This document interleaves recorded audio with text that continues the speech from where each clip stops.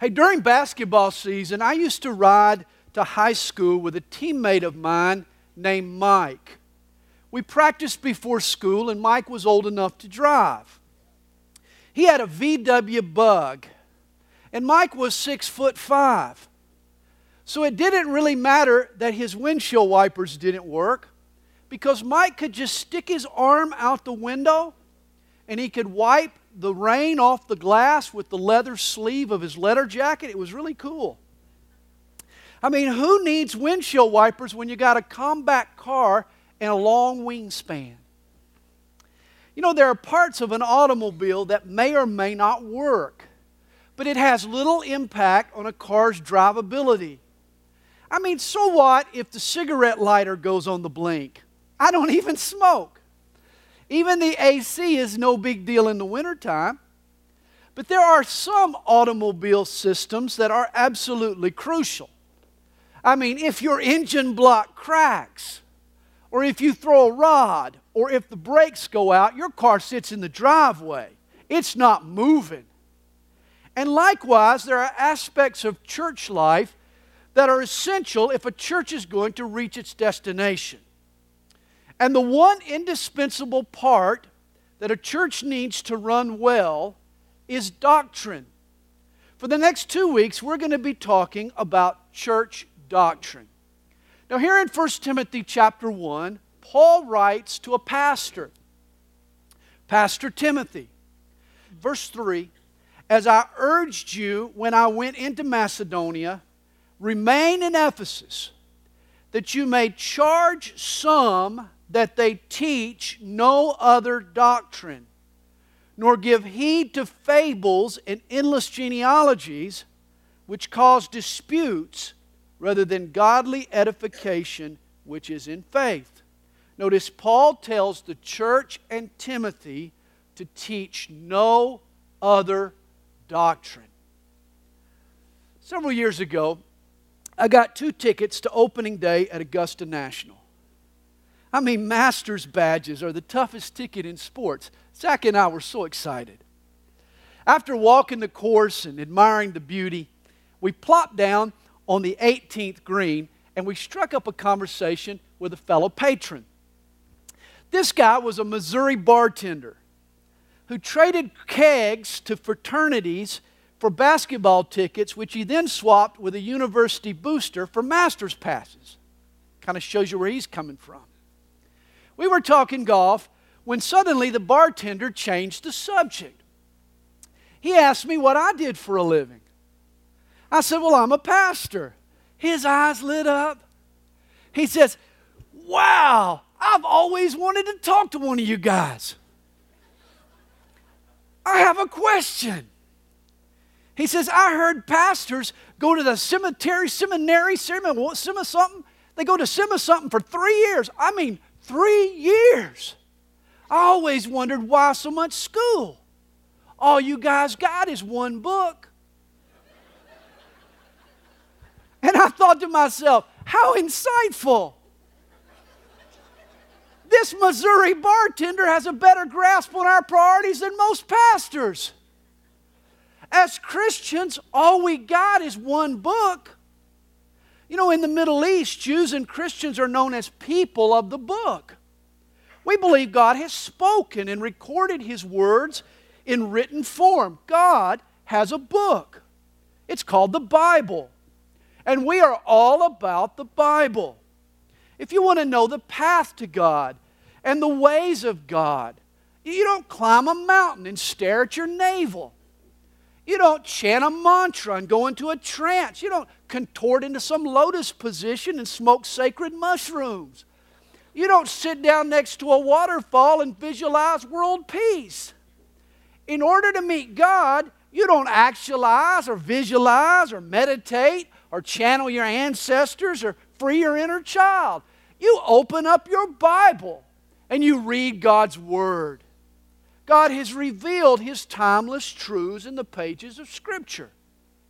And sound doctrine is the proper understanding and application of the Bible. To define the word doctrine, think doctor. Doctor was originally a Latin term that meant teacher. Thus, doctrine refers to a body of teaching. And the Bible is exactly what the doctor ordered.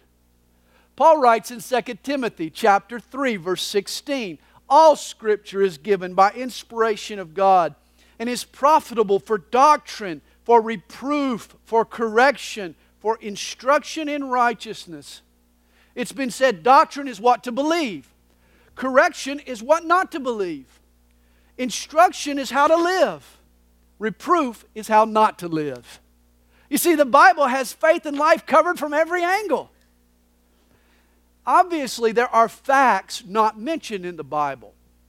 I mean, nowhere does the Bible tell us that water's boiling point is 212 degrees Fahrenheit, or that penguins can hold their breath for 6 minutes, or that a sneeze exits the nose at 100 miles per hour. The Bible may lack some facts, but it's certainly not short on truth. All that humans need to know about God and about life and about us are packaged in the Bible. The Bible doesn't contain everything there is to know, but it does provide us everything we need to know to live healthy, holy, happy lives. You see, humans have a malady. It goes by a multitude of terms: transgression, darkness, ignorance, rebellion, disobedience, shortcomings, iniquity, just to name a few. Most of the time, the Bible just calls it sin. And Dr. God has written us a prescription. His antidote for sin, His doctrine, is the Bible. In the Bible, we find the truth that sets us free from sin. Now, here's another word to consider: sound, as in sound doctrine. What does that mean? Well, think of how naval vessels navigate. They sail on the surface of the water, but they follow maps that chart the ocean floor.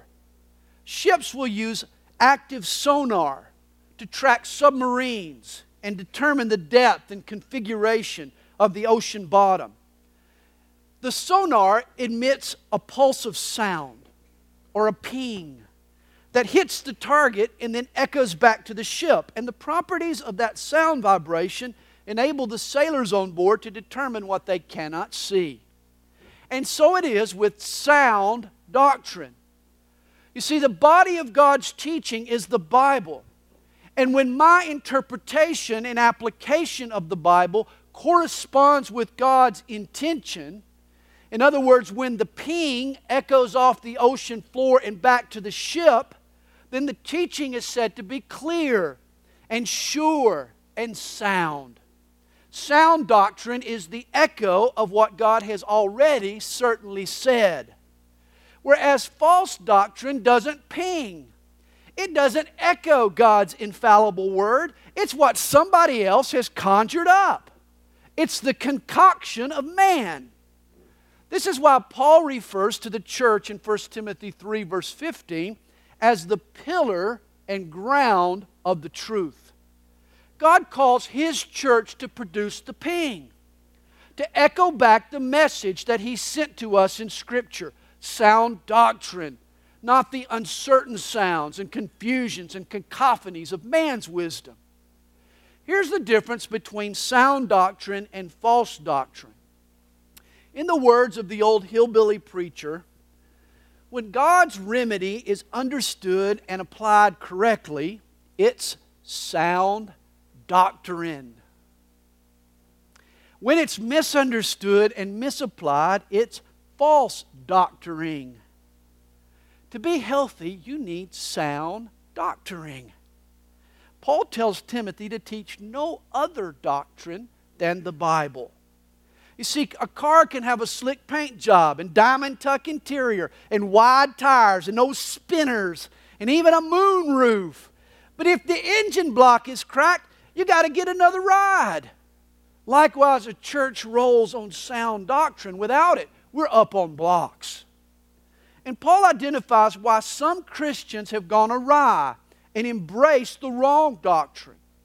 You see, there are two ways for a group of believers to get off track: through speculation and through deception. both will steer us astray. Notice verse 4.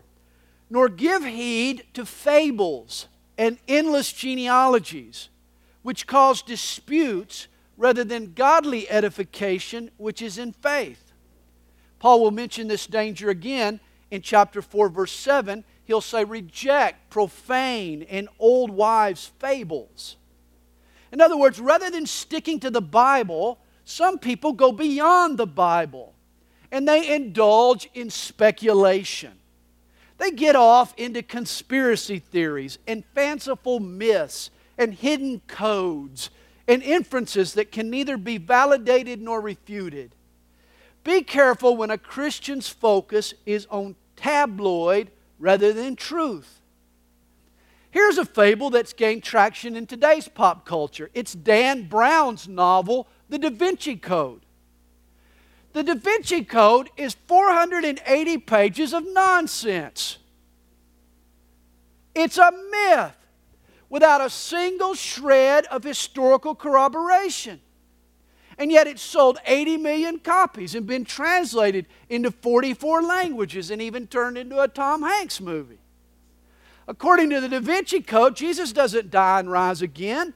He runs off to the south of France with Mary Magdalene and gets frisky. They end up with a bunch of kids and form a secret society. The Knights Templar and Leonardo da Vinci are in on the conspiracy. According to Dan Brown, look closely at Da Vinci's famous painting, The Last Supper, and it's Mary next to Jesus, not John. And I say that's a cup of crock. That's horrible. It's garbage. It's a novel. It's nothing but a silly myth without any historical legitimacy, yet gullible people bite it hook, line, and sinker. People will read this novel who have never even read the New Testament. That's not right. Paul says, beware of fables and endless genealogies. Endless genealogies. You could say endless arguments. That's what he's saying. You know, there are some biblical teachings that are considered mysteries. They pose questions that God chooses not to answer. I mean, the Trinity reveals to us God's nature, but it also shows the mystery of God. Predestination and free will, divine sovereignty, why bad things happen to good people. I mean, we can go round and round on these issues. We can try to reconcile all of the scriptures to our point of view rather than just admitting that we're not privy to all the information. I mean, some truths are just too big for my brain. Trust me, if I, with my little pea brain, could decipher all there is to know about God, He wouldn't be much of a God, would He? Christianity assumes some mystery. It requires faith. There are truths that come to us through God's revelation, not necessarily human reason. And we believe all the Bible teaches, not just what makes sense to us. Too much speculation can knock us off the puck. Stuff like UFOs and the Mayan calendar and the Bermuda Triangle and the gospel and the zodiac and hidden Bible codes. I mean, I've heard folks explain how hidden Bible codes cryptically predicted the 1995 assassination of Yitzhak Rabin. And yet they ignore the verses in the Bible about loving your brother. They don't read those. Why look for what's hidden when you're not even obeying what's obvious? Hey, the deepest, most profound truth I've ever heard is Jesus loves me, this I know, for the Bible tells me so. Once I've exhausted the depth of that truth, then I'll start unraveling the number 666 and identify the Antichrist, all right? If Paul were writing today, he'd add, nor give heed to every crazy email that ends up in your inbox or all the blogs that appear on the internet.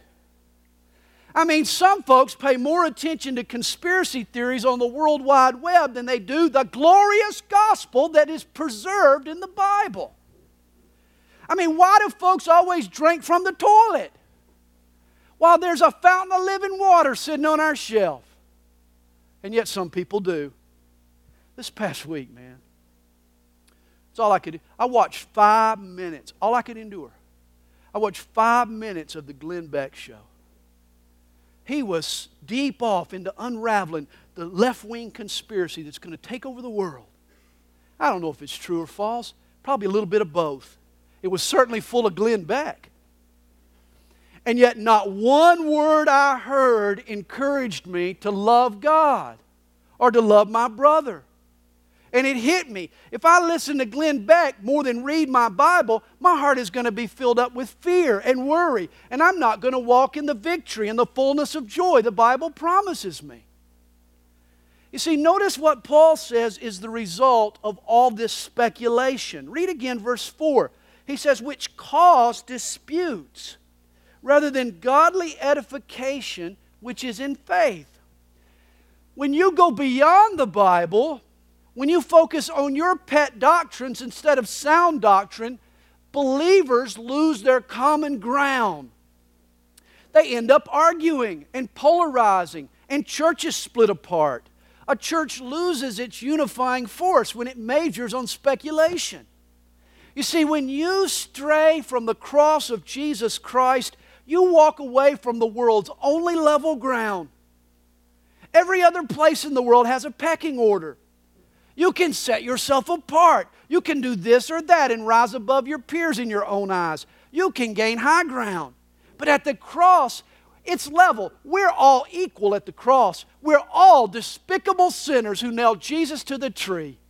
We're all in need of God's grace. The ground is level at the cross. Understand, here's the difference between Christianity and religion. Paul goes on to tell Timothy in verse 5, now the purpose of the commandment is love. From a pure heart, from a good conscience, from sincere faith, for which some, having strayed, turned aside to idle talk, desiring to be teachers of the law, understanding neither what they say nor the things which they affirm. Notice this sound doctrine produces love and purity and freedom and faith. But when folks focus on speculation, paranoia sets in. They turn inward. They become self-preservationists. Suddenly it's all about them. To cover their own flank, they start labeling good guys and bad guys. They set up all these kinds of laws so that they can set themselves above others. If you don't pass their litmus test, all of a sudden you're one of the unenlightened in their eyes. You see, Paul warns Timothy that speculation spawns lawmaking. People will make themselves teachers of the law who follow speculation. Understand the purpose of religion. It's true of Jewish religion, Muslim religion, Eastern religion, even pseudo-Christian religion. All religion defines clean from unclean. Every religion has its own set of standards and taboos and rituals that enable it to label the pure and the defiled. Often liberal critics will attack religion as the enemy of unity. They claim that religion is the great divider in the world. Rather than bring us together, it keeps us apart. It separates us into factions and inflames hostilities. And in a sense, this is true. Every religion divides humanity into holy and unholy. And no other religion did this as comprehensively and as rigorously as did Judaism. The Jews divided up all of life. What you ate, how you washed, the sacrifice you offered, the people you hung out with, the house that you lived in. It was categorized clean or unclean, pure or impure, holy or unholy. And Paul he grew up in this environment of legalism. Paul had been a rabbi, in fact. He was a Pharisee, supposedly the holiest of the Jews. Yet after living under religion, Paul said that all of his righteousness was not even worth a bag of filthy rags. Paul said he was worse than unrighteous. He was self-righteous and proud. Honest Jews like Paul, after having lived under the law, were forced to an uncomfortable conclusion. Everybody is a bad guy. In the ranks of humanity, there are no good guys. This is why Christianity picks up where Judaism leaves off. We say this all the time, but its full implications don't often hit us. Christianity is not a religion, and that's true.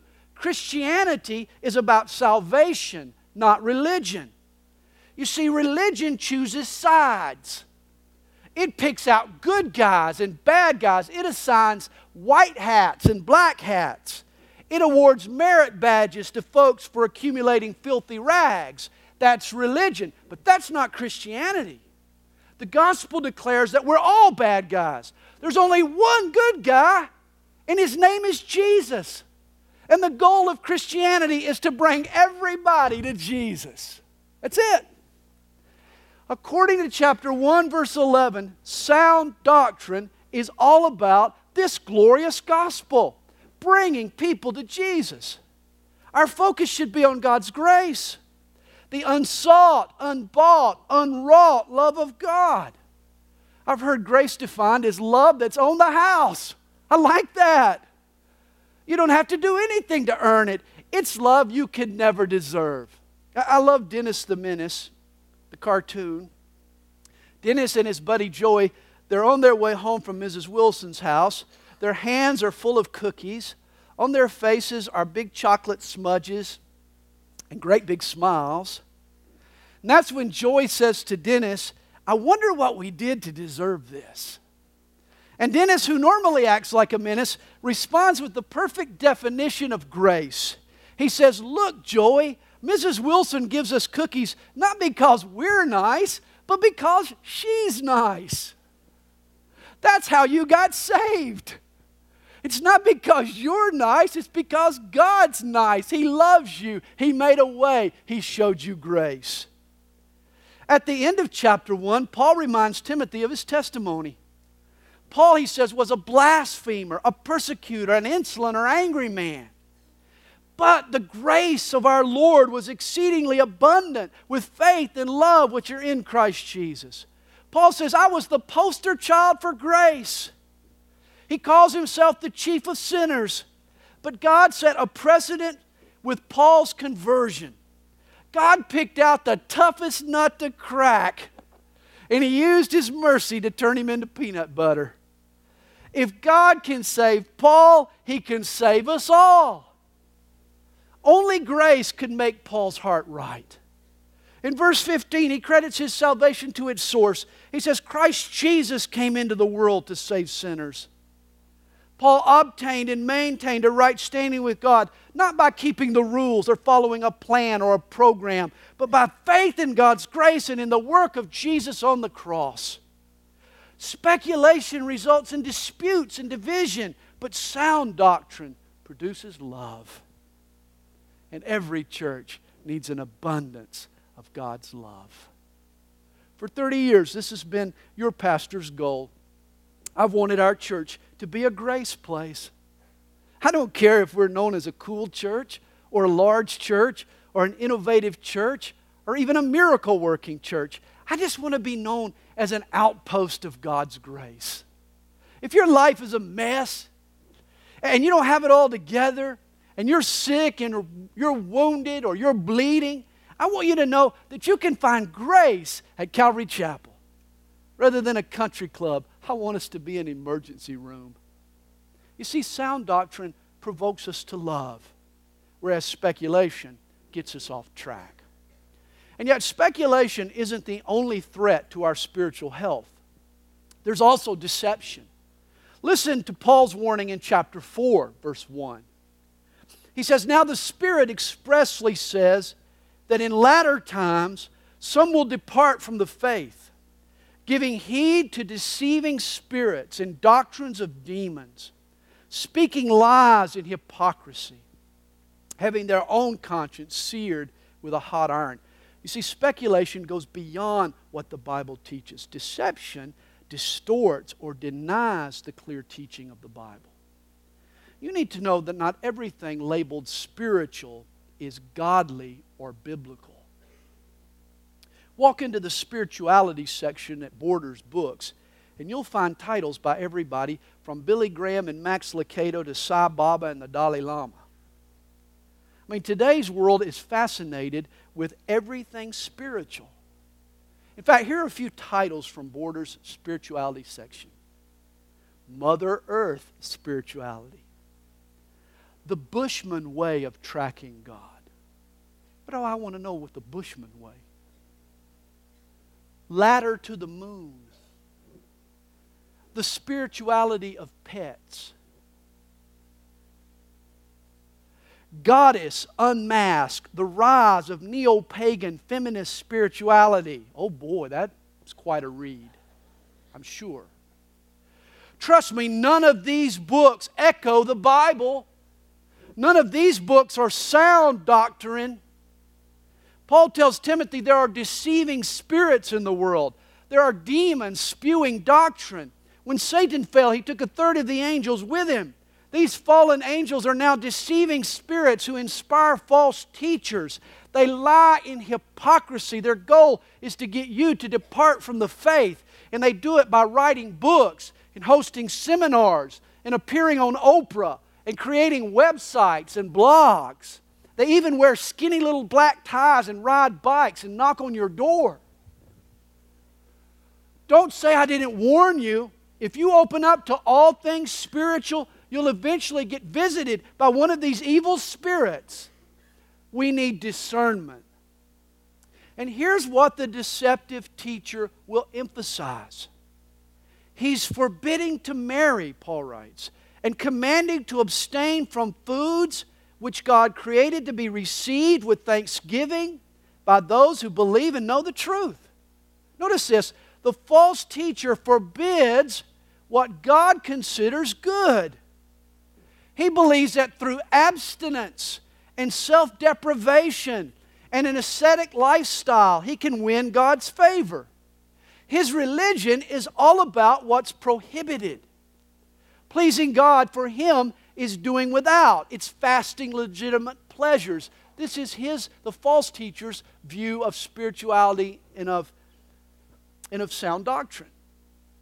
Reminds me of the desert monks of the 4th century. These guys would live on a strict diet.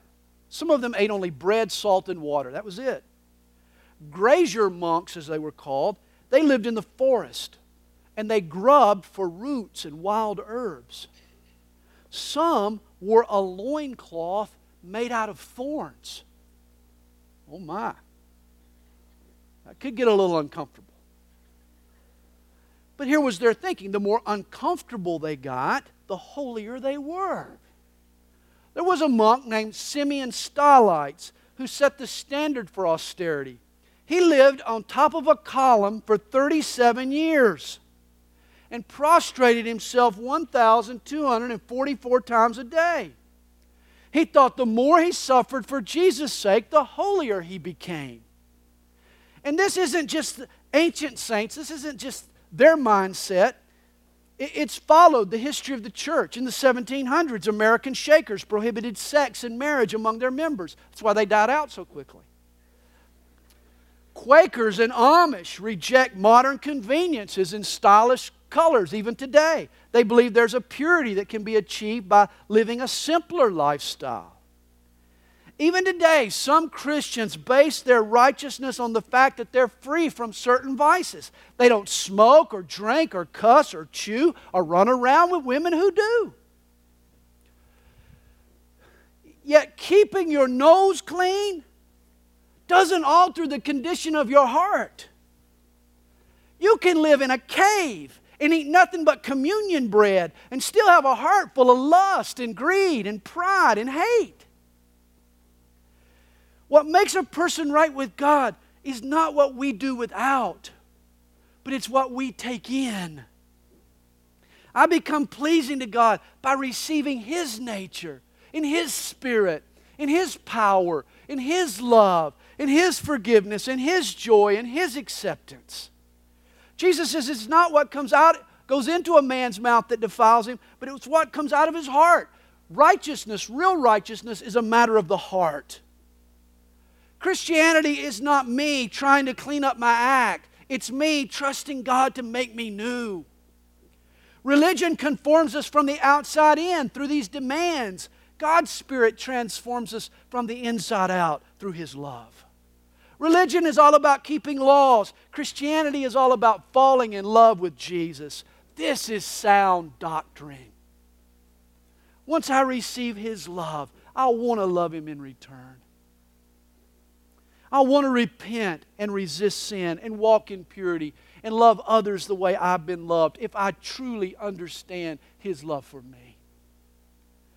You see, the false teacher, he takes what God calls good and he makes it off limits. Mormons don't drink coffee. But God created those little coffee beans. And I'm glad He did. Seventh-day Adventists are vegetarian. I feel sorry for them. Because God created good red meat. Sausage and beef God created. Catholicism denies its priests the opportunity to marry and enjoy a healthy sexual relationship. And it's sad, it puts undue pressure on these poor guys when they try to be celibate. You know, it reminds me of the Pope. He went to heaven and went straight to the library, to the reference section. He wasn't there for long when the angel at the front desk heard this blood-curdling scream. He comes running back to check on the Pope. He's sitting there, looking down at a book, and he's just pointing his finger down at the page, and he's shaking his head, and he's muttering to himself, "There's an R. There's an R. It says celebrate."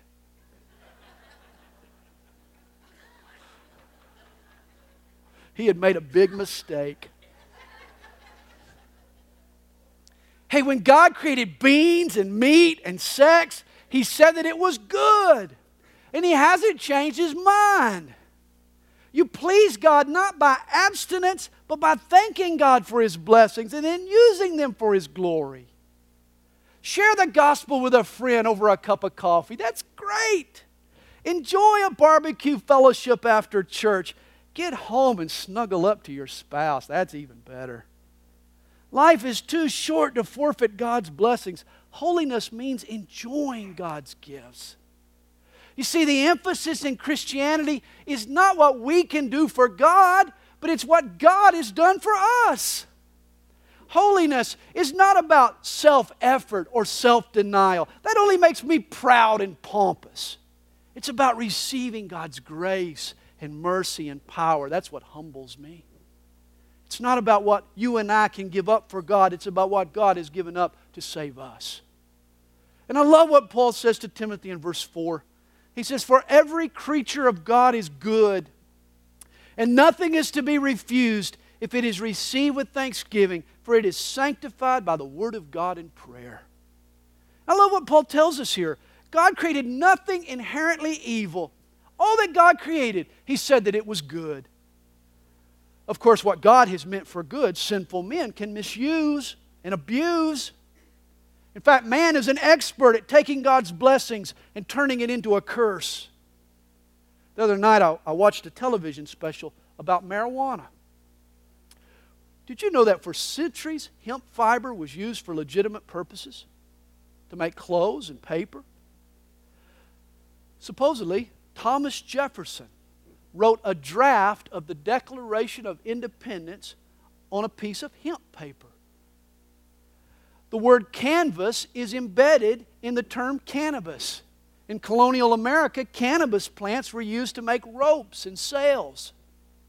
And yet, do you think people today farm cannabis to make paper? People smoke weed to check out, man, and to get high, and to stop caring for a while.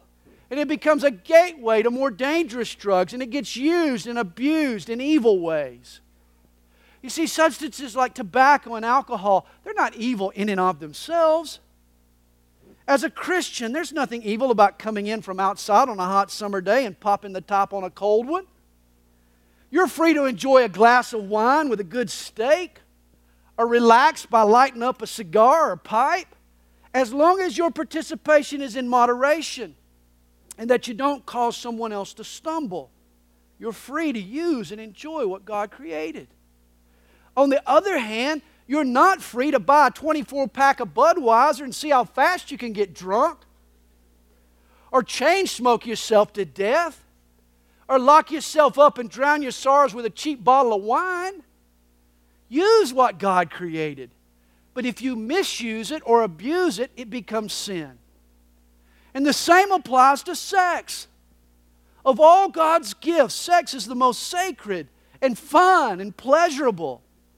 In fact, God safeguards it by confining it to marriage. You see, this is why God wants men to grow up, so that they can get married and then have sex and sire kids and coach Little League of all things. That's good. Of course, you have to get a job first. A real job. And for some of you guys, you're going to have to get a date first. Need to work on that. But don't let anyone convince you that it's more pleasing to God to be single. God created marriage. Godly families are a witness to the world. See, there is nothing evil about sex and marriage. Evil people will abuse and misuse sex in selfish, illegitimate ways, but that doesn't mean that God forbids it. Spill a glass of water and it doesn't mean I'm going to stop drinking water. Rather than abstain from marriage, we need to bring God into sex and marriage. If you're married, the next time you and your spouse farm out the kids and put on some cool jazz, light one of those scented candles, start the foreplay with prayer and with Bible reading. Paul says all things are sanctified by the Word of God and prayer. Bring God into the evening. You see, this is what Paul's telling us. Bring God into all of your life. Bring God into your drink and into your food and into your sex. Bring God into all of your life. Bring God into your marriage. And you'll enhance its enjoyment and you'll glorify God. God wants us to redeem what sin has spoiled, not abstain or run away from it. This is sound doctrine. Let me close with Paul's encouragement to Timothy in chapter 4, verse 6. He says, if you instruct the brethren in these things, you will be a good minister of Jesus Christ, nourished in the words of faith and of the good doctrine which you have carefully followed. This week we defined good doctrine. Next week we're going to talk about what's involved in being that good minister. Father, we thank you for your words today. And we pray, Lord, that you would encourage our hearts. Lord, help us to live out our faith correctly, accurately. Help us, Lord, not to get sidetracked with speculation and deception. Lord, help us to major on sound doctrine. Thank you, Lord, for your grace. Thank you for your mercies, Lord. Thank you for the work of the Holy Spirit in our hearts. Lord, thank you for every good and wonderful gift you've given us. Help us to enjoy your gifts to the fullest and to sanctify them through the Word of God in prayer. Help us to be about including you into all of our lives and redeeming every part of our lives, making it glorifying to you, making and enhancing its pleasure for us. Help us, Lord, to be Christians who go out and who redeem their world and make it more like Jesus. We love you, Lord. We pray that you'll bless and work in our hearts this morning. In Jesus' name we pray. Amen.